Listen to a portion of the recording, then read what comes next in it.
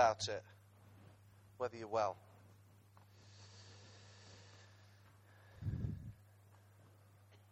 Thanks, Andy.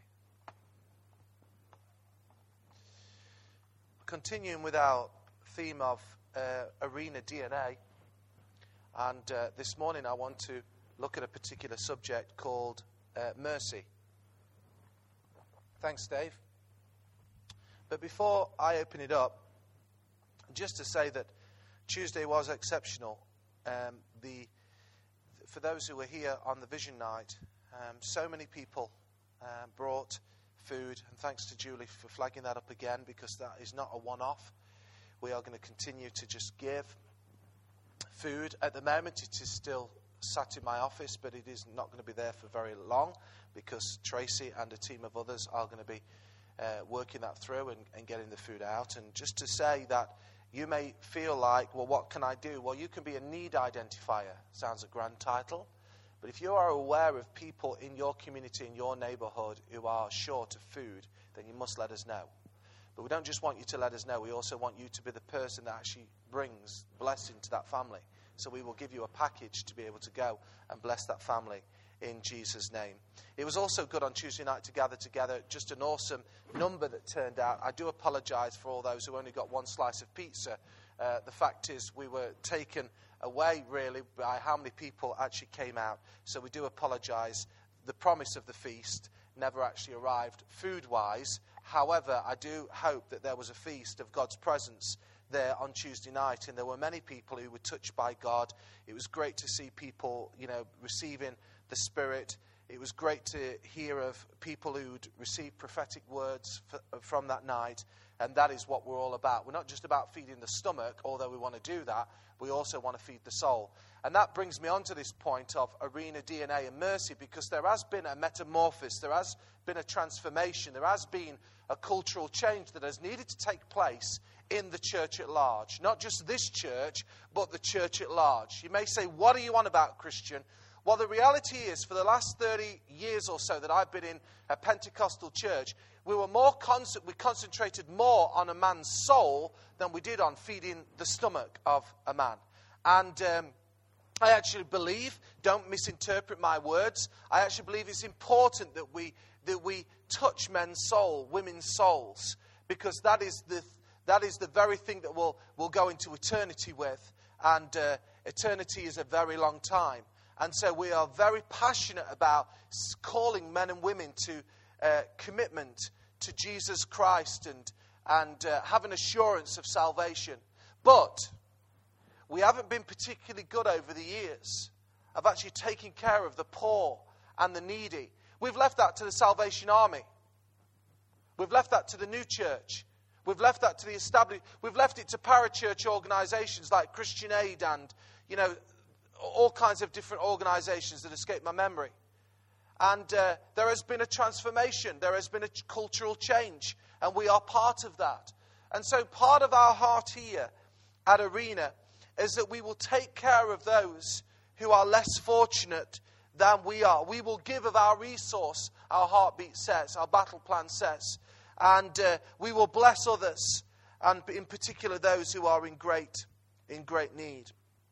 Now, I want to be absolutely clear this morning, because we can't ignore this thought of mercy, because God has been absolutely clear throughout the ages what He requires of His people.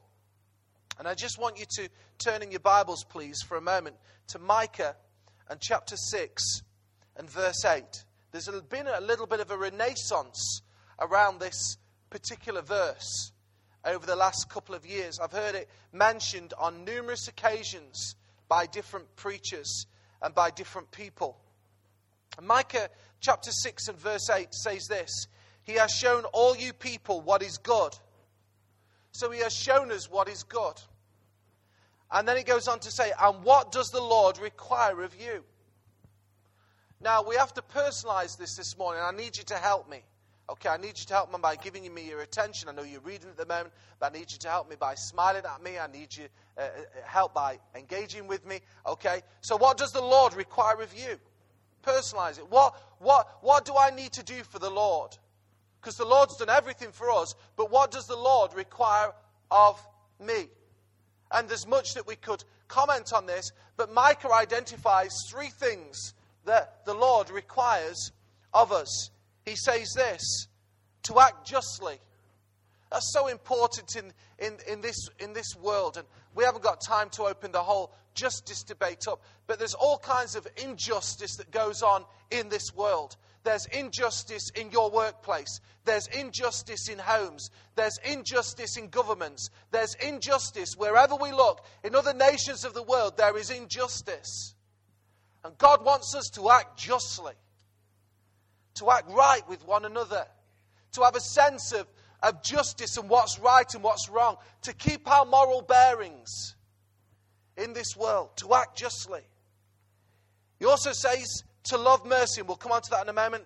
But it also says to walk humbly. It's important that we walk humbly before our God. You know, God has got great things in store for Arena Church. Really. I mean, really. God's got great things in store for Arena Church. Some of those things, some of you are going to be sent to other places of the world. Some of you may write a book, Phil. Some of you may have CDs produced, worship CDs. Some of you may get a level of prominence within the nation, within the nations of the world. This church has the potential of being a flagship church in the region and also a catalyst for growth in other parts. God's got great things in store for Arena Church. You may say, well, have you been taking something, Christian? Did you eat too much cheese last night? No, none of those things. I haven't been taking anything, and I didn't eat too much cheese last night. But I really firmly believe that God has got great things in store for Arena Church. Every church needs to say that, but I really believe that God is going to use this church, this community of people, to do great things for God. So that demands that we walk humbly. That demands that we keep our feet on the ground. That demands that we keep close to one another. That demands that we, embrace correction and rebuke when necessary. Because the reality is, we all have a tendency to go and run off in all highfalutin ideas and thoughts. And God wants us to walk humbly before Him. So to act justly and to walk humbly, but to love mercy. We're required to act justly, to walk humbly, but to love mercy. This word mercy, without giving you the heads up in terms of the Hebrew, what it actually means in real terms is goodness, kindness, faithfulness. God's asking us to love goodness, kindness, and faithfulness. Now, this mercy is not passive. Let me be clear, it's not passive. Some people say, well, I like mercy and it's quiet. Well, okay.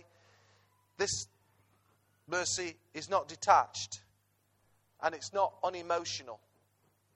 No, this mercy that we're talking about, that I'm talking about, coming from Arena DNA, this mercy is active. This mercy is visible. This mercy is noisy. This mercy is full of passion and full of emotion. I actually think if you want to understand what I'm talking about, you just need to come into my home. What I mean by that is you'll see action, you'll see visibility, you'll see plenty of noise. Okay, plenty of noise. We've just had new neighbours come in and I'm wondering if we drove the neighbours out. That was a joke, okay. But full of passion, full of emotion. And that is the kind of house that God is wanting to manifest His presence in. And this is what God requires. This kind of mercy. This kind of mercy. Now, as we show mercy, I just want to look at 3 things. So as we show mercy, number 1, we imitate God. I'll move quickly through these. We imitate God, which is incredibly important, to be imitators of God. It's quite fascinating.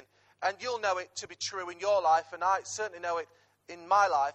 But I find my children saying things like I would say them, which has a very positive effect on one hand, but also has a negative effect as well if what you're saying isn't particularly good. So I often hear our Eleanor saying, flipping heck, where has she got that from?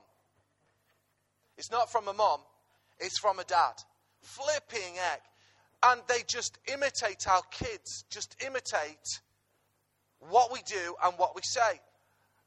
Isaac is renowned for walking into school with his hands in his pockets like this. Well, who is that like? Because if you see me, I've always had a problem.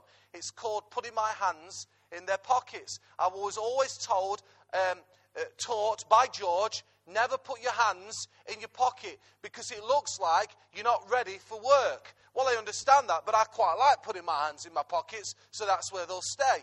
But my son likes walking around. You'll see him. Don't make a big thing about it. But you'll see him sometimes just walking like this with his hands in his pockets. And then the other side to imitation, of course, is with three girls. My wife with lip gloss, perfume, and etc. Even Lilia, as a 4-year-old, you check her bag. She has lip gloss, she has a brush, and she's putting her lippy on. And she's just imitating what she has seen in the home. So you ladies don't get out of it either if you've got girls. But the reality is, in the natural, our children positively and negatively imitate parents. Listen, we are called as children of God to imitate our Father. To imitate our Father. You say, what has this got to do with mercy? Everything. Because this is what it says. Ephesians 5 verse 1, it says there, if you want to be absolutely clear, be imitators of God as dearly loved children. So you may say, okay then, Kristian, so I've got to imitate my Father in heaven, that's fine. But what is God like? Well, my subject this morning is not talking about the character and nature of God, because that would take far too long than 30 minutes. But just one thing that I want to say, in line with my subject, God is a merciful Father. He is a merciful Father. Listen to me this morning. Your sins, past, life, old ways, God shows mercy towards you. Let me use me as an individual. My sin, my old ways, my darkest, depraved sins that I can think of now, God, in His mercy, was merciful towards me. He is a merciful God. The reality is, we deserved, every one of us, to be wiped out. I read something, I've mentioned this before, in the holiness of God. But when God says, if you eat of that fruit, you will surely die, what He actually meant by that is, you will actually die. Commentators have said, well, spiritual, no, that was not the context in which God was saying it. God says, if you eat of that fruit to Adam and Eve, you will surely die. But God in His grace and mercy caused there to be a spiritual death, but not a physical death. God is a merciful God. Some of you live under the mercy of God. You remember what you were like and where you are now. And you are thankful every day. But unfortunately, some of us forget what we were, and so we don't rejoice in what we have. And we need to be very, very careful that we don't lose sight of what God did for us through His precious Son at Calvary. You see, God is a merciful God. Deuteronomy 4 verse 31 says this, the Lord your God is a merciful God. We're meant to be imitators of Him, so He's a merciful God. Lamentations 3 verse 22 to 23 speaks of the mercies of God that are new every morning. I often wake up to that, Pete. I really do. I don't know why. The mercies of God are new every day. It's often in my mind when I wake up in the morning. And Romans 12 verse 1 says this. If you say, well, that's just Old Testament again. Paul writes, I urge you, brothers, in view of God's mercy. See, God is a merciful God. The mercy of God was evident in the Old Testament through the sacrifice of blood and goats and lambs. And the mercy of God is evident as we come through the cross, through Jesus Christ. He's a merciful God. And we need to be imitators of God. If you haven't got one of these books and you still would like one, you need to see Sandy today. We've ordered another few copies because they all sold out really quickly. But I just want to read something that just helps me with this point of imitating God.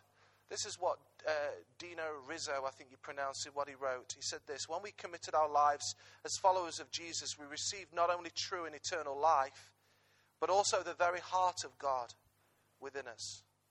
That's the exchange God performs within every person. With his entire life, Jesus demonstrated this heart of serving.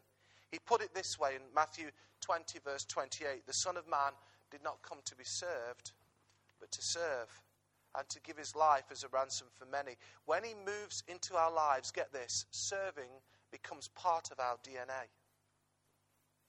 When he moves into our lives, serving becomes part of our DNA. We really can't ignore it or shove it aside. That would be denying our own hearts, because it is now who we are. See, God is a merciful God who just loves to take care of the needy and the poor. And we have now received this Spirit, the Spirit of Christ in our hearts. And that is now who we are. We need to be imitators of God. Now, this imitation of God only comes out of consecration. And I have a quote that I'd just like to put up there. The greatness of a man's power is the measure of his surrender, General William Booth once said. And we need to be people that consecrate ourselves to God and give ourselves to him. And as we do that, he will touch us and we will become more like him. The second thing I want to say is this: we need to identify the need. Not only do we need to imitate God, but we need to identify the need. Now, Matthew 9 is an interesting story, and I wonder if you'd just turn with me just for a few moments. But in Matthew 9, we see that there are many people gathered around Jesus. He's going from town to town. The ministry's in full flow. Success is on its way. And it says there in verse 36, when he saw the crowds, he had compassion on them because they were harassed and helpless like sheep without a shepherd. The second thing is we need to identify the need. Not only do we need to imitate God, but we need to identify the need. You may say, well, these are so simple. Yeah, mercy is so simple. It's literally about identifying the need. And Jesus was going around from town to town, but when he saw the crowds, something grabbed him. What grabbed him? He saw the need. You see, we must look beyond the crowds and understand the needs. Jesus had an ability to be able to see the crowd, but he was able to see the needs of people's hearts. Now, as we feed the need, crowds will come. I want to say that. As we feed the need, crowds will come to this place. As we feed the need, crowds will come. As we feed the need of men's soul, crowds will come. As we feed the need of people's stomachs, crowds will come. People will come. They'll come to this place. We're seeing that now. There's growth and increase. It was just great to see. On Tuesday, I just asked people to stand to their feet, those who would recently give their life to Christ, and there were other people who were missing. There was got to be a good dozen or so people that stood to their feet, testifying to the fact that in the last few months, they'd become fully devoted followers of Jesus Christ. God is growing us. God is increasing us. But we must be careful. And particularly as leaders, we need to be careful that we do not stay in just focusing on the crowd, but we've got to go beyond that and begin to see the need in people's lives. That means to say we need to operate with great discernment and sensitivity so we see the needs. Jesus saw the crowd, but he also saw the need. And the need was they were sheep without a shepherd. There was darkness in their souls.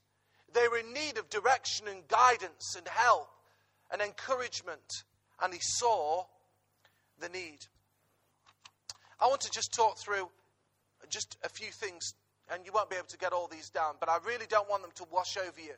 I don't want this to be like another appeal advert that you see on the television. I don't want this to be like comic relief and children in need where you see statistics on a screen. I want you to just understand some of these. And all these statistics come from Global Issues, which is a website that work within all the different organizations. But this is what it says, and I mentioned some of them on Tuesday night. But 3 billion people, there's 6.2, they reckon, billion people that live on planet Earth. So 3 billion people live on less than £2 a day. £2 a day. Okay? More than 80% of the population live where income differences are widening. 80%. That's startling. That's actually more frightening than the 3 billion. Because that tells me that actually this issue isn't getting better, it's getting worse. Because it's widening. Okay? According to UNICEF, 24,000 children die each day. Let me give you an understanding of that. Whilst we are here in this service, we're here for an hour and a half, 1,500 children in the world will die. Will die. So even as I'm speaking now, there's children dying. Now that brings an emotional response from us. And we actually don't like hearing statistics like that, do we? We get a little bit, well, why is he saying these? It's making me uncomfortable. Well, it's meant to make us uncomfortable. Because this is the need that we have in the world today. You may say, well, it's not my need. No, it is our need. Because we're kingdom-minded people. It is our need. It is our challenge. It is the church's challenge to rise up. It's no good relying on a change of government. I have to be clear. This isn't me being political. It's not a change of government that's going to bring around the changes. It's not different organizations. It's the church of Jesus Christ that needs to rise up in force and be the power that God has called it to be. Every penny that we need to meet the need, this need here is in this church. It's in your pockets. It's in your bank balances. Every need that we have. And anything beyond that, God will bring to us. 1 billion people entered 21st century. So for all you teachers out there, unable to read a book or sign their name. So it's not just about food. It's about actually people's education. There are estimated 40 million people live with HIV/AIDS in the world. Each year there are between 350 and 500 million cases of malaria. There are 1.1 billion in developing countries who have inadequate access to water, and 2.6 billion lack basic sanitation. Okay, the number of children in the world is 2.2 billion. And the number of children that live in adverse poverty is 1 billion. So every second child lives in adverse poverty. And 640 million of those children live without adequate shelter. They have not got a roof. They have not got a home. These are the issues. This is the need. And of course, we can relate that to the world in which we live because there's poverty all around us. And I mentioned on Tuesday, it's not just those people who we think, well, they don't live in the smartest houses, because actually there's great need in people who live in very smart houses. And there's people who've got needs all around us because there's children who they don't know what to do with. There's divorces. There's marriages that are separating. There's all kind of abuse happening all around us. There's issues of addictions, drug, alcohol. There's vice, prostitution. If Abby Spademan had been here today, she just said something to me, and I need to ask permission before I share it, but she just mentioned about the whole issue of trafficking. And I just said to her, well, I'll just ponder these things in my heart. Never really gave it a moment thought. The following day, I was on my phone, I get Sky News. I looked at it, there was a story about trafficking. I thought, that's interesting. And then I was given this copy from the new magazine, okay, and we see Ben Cooley and his fight for social justice to rescue her about trafficking. I thought, the Lord's saying something to me here. I have to say, the Lord is saying something here. Now, I just need to keep praying this thing through, because I have Tuesday night, a lady says something to me about this thing. I hadn't given it a thought. The following day, I have a news report that comes through, very strong report, and then I receive a magazine on Friday about trafficking. But the reality is, all around us, there's need. There's injustice. And church, we need to rise and be the people that God has called us to be. There are issues, and they are great issues. But as we were reminded a few weeks ago through Bob Ty, it just takes a little boy on a beach to start throwing one starfish into the sea, and they begin to make a difference. So we identify the needs. We take the example of Jesus. He identified the needs. But it's no good identifying the needs if we don't then do something with it. And my third thing is we need to be inspired to action. Inspired to action. There are some people who do these personality things. And some of the people that use them, I actually think they use them as great excuses. Okay? So if you've ever done a personality profile, it actually profiles what kind of person you are. So those who are really irritable, yeah, it is. It's the excuse to stay as you are. And the reality is, those who are a little bit irritable, they say, well, that's because I'm that kind of person, so that's how I am. No, sorry, that's a poor excuse. We need to have the mind of Christ, the heart of Christ, and not be so irritable. Okay?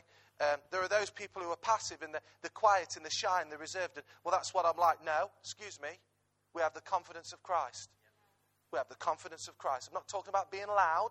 I'm not talking about you might not ever stand at the front, but not reserved, not quiet, not moody, not sulky. Get on with it. Okay? Get out of it and do something with it. Okay? So there's my edge for the morning. All right? And I'll move on. But anyway, these personality profiles, one of them is called an activist. And this is where I want to come to, because if we're not careful, we'll say, well, we'll leave that to the activists. No, actually, we're all called to be activists, aren't we? What was the commission? Go into all the world and make disciples. It didn't say to all you activists who are prone to going, will you go, and everybody else who isn't an activist, you stay and pray. It doesn't say that. That's not the Bible. It says, if you want to be a fully devoted follower of Jesus Christ, go into all the world and make disciples. So there is an activist heart in the life of the church that says we are going to be inspired for action. We're going to be people who are going to be full of activity. And let me be honest with you this morning, it's beyond the local church. It's far greater than the local church. This is a kingdom issue. God is building his church, yes, but he's wanting the kingdom to extend to every part of the world. Every dark area of the world is wanting the kingdom light to shine. Now, many people say, well, actually, I'm only going to do mercy if it benefits my church. So if I get a take from this, then I'm going to do it. And people work like that in the workplace, don't they? They'll only do it if it benefits them, not if it benefits a work colleague. And I'm sorry, that has slipped into a little bit of church at different times. Thank the Lord, it isn't at the heart of the leadership here. It really isn't. And we want to be kingdom-minded because that is what God wants us to be. And we need to be clear that we do these things because we can and because God tells us. We show mercy because we can, and we show mercy because God says, look, this is what I require of you, to love with mercy. And John 4 sums it up beautifully for me. If you'd just like to turn in your Bibles, please.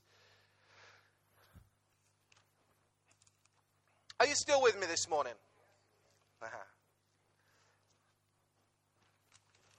John 4 and verse 34. This just enforces the point that I've just made, that it's not just about benefiting us, our church. We do it because we can, and we do it because God tells us. And he says there, and Jesus nails it, my food, said Jesus, is to do the will of him who sent me and to finish his work. Don't you have a saying, it's still 4 months until harvest? I tell you, open your eyes and look at the fields. They are ripe for harvest. Even now, those who reap draw their wages. Even now, they harvest the crop for eternal life, so that the sower and the reaper may be glad together. Thus the saying, one sows and another reaps, is true. I sent you to reap what you have not worked for. Others have done the hard work, and you have reaped the benefits of their labor. Jesus was clearly identifying the need to actually get out there and to go and do something. That's what he was really saying. Don't say 4 months, just get out there and start reaping. But he then went on to say, actually, the argument is, well, how can we reap something if we've not sown it? And he was basically saying, look, there are going to be times when people are going to have gone and done all the hard work, they've done all the turning over of the land, they've sowed the seed, but you're going to walk straight in and reap the harvest.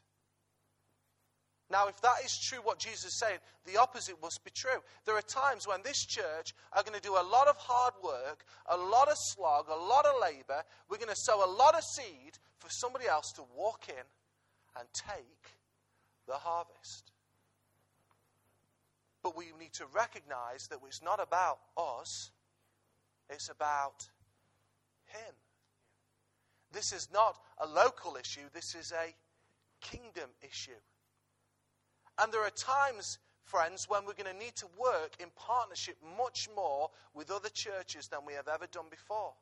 We're going to need to work with other people if they're willing to come and join. And we will come and join them. It's not just about us being the main people, but there are times when we will need to come and help them. But we need to be people that actually are inspired to action. You see, mercy is not a department. It's a character quality. This is where we have to be careful. Mercy is not, although I know at times we call it the mercy department, it's not a department, it's a character quality. And it's something that God requires, because may I remind you again in Micah 6 verse 8, it says, what does the Lord require of you? It was to love mercy. That means to say that each and every person, each individual are required to serve, to love, and to help. Now, there are two things I want to say here. First of all, you may say, well, I'm just too tired to help.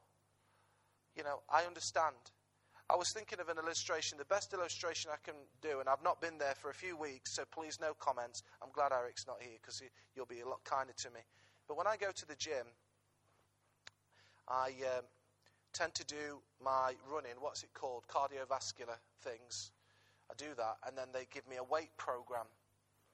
And this, I call him the animal. I won't mention his name in case he ever gets he's an animal, okay. He really, really works me, this guy.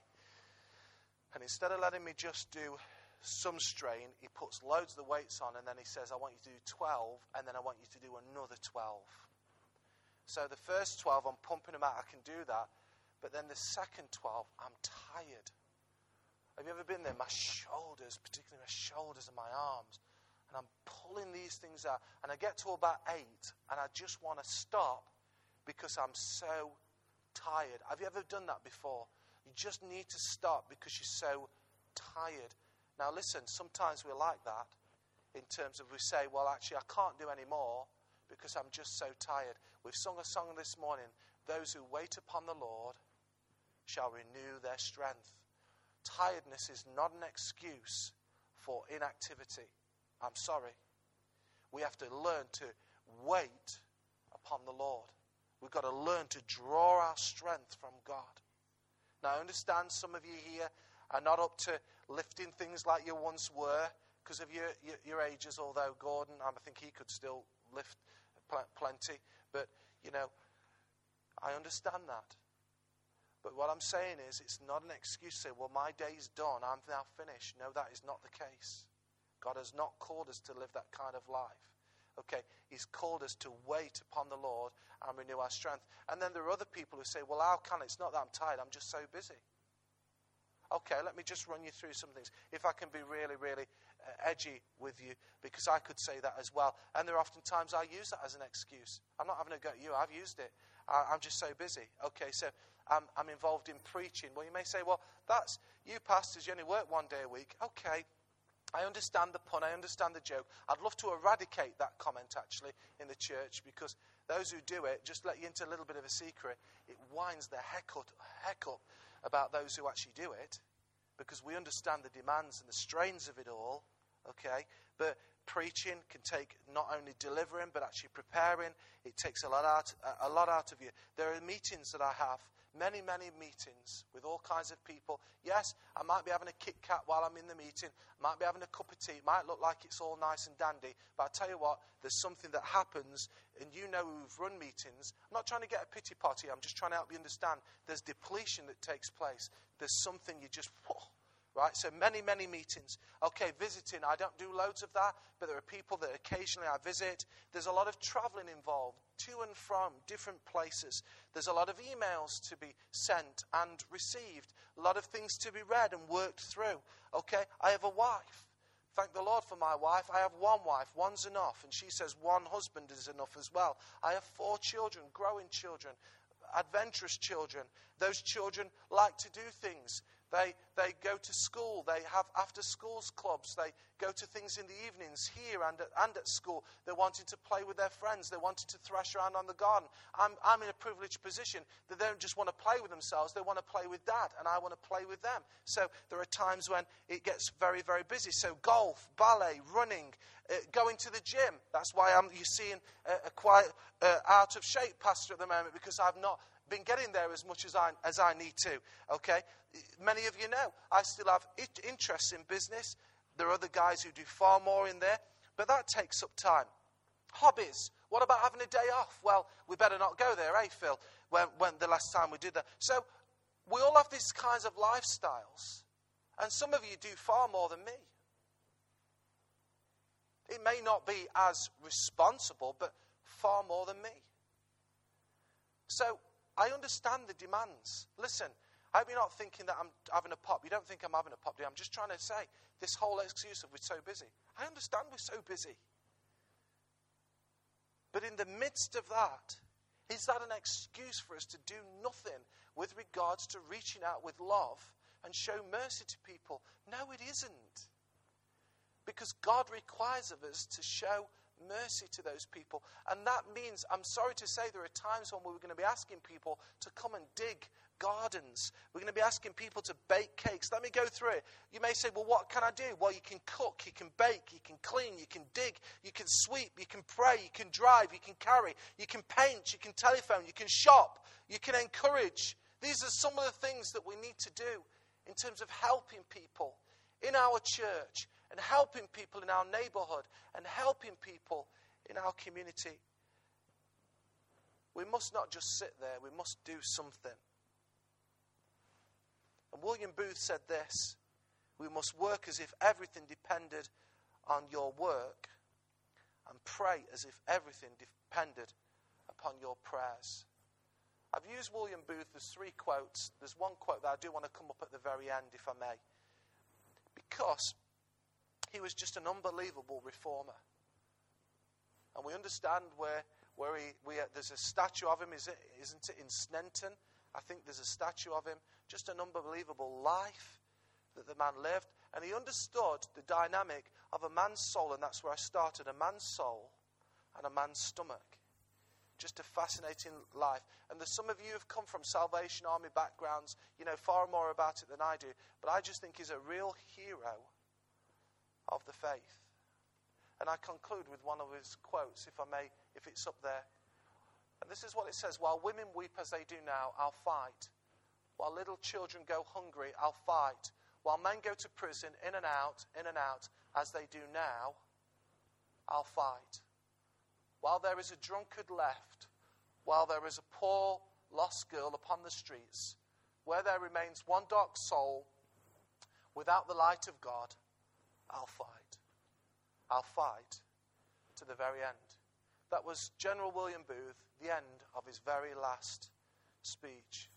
I believe therein lies a man who was utterly committed to the cause of acting justly, loving mercifully, and walking humbly with your God.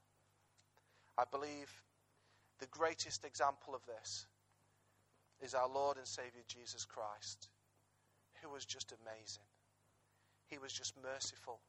He was kind. He was faithful. And he was gracious to everybody that he came into contact with, as long as they weren't Pharisees and Sadducees. He had no time for religious nonsense, but people who were genuine sinners, genuine people who'd made lots of mistakes, he loved and cared for. Even when he was left high and dry in the Garden of Gethsemane, even when they all disowned him and all ran away from him, Jesus was still full of mercy and love to these brothers. What a God we serve. May we be imitators of God in everything, and may we show mercy to those people that we come into contact with. I wonder if we just stand to our feet. I want to pray.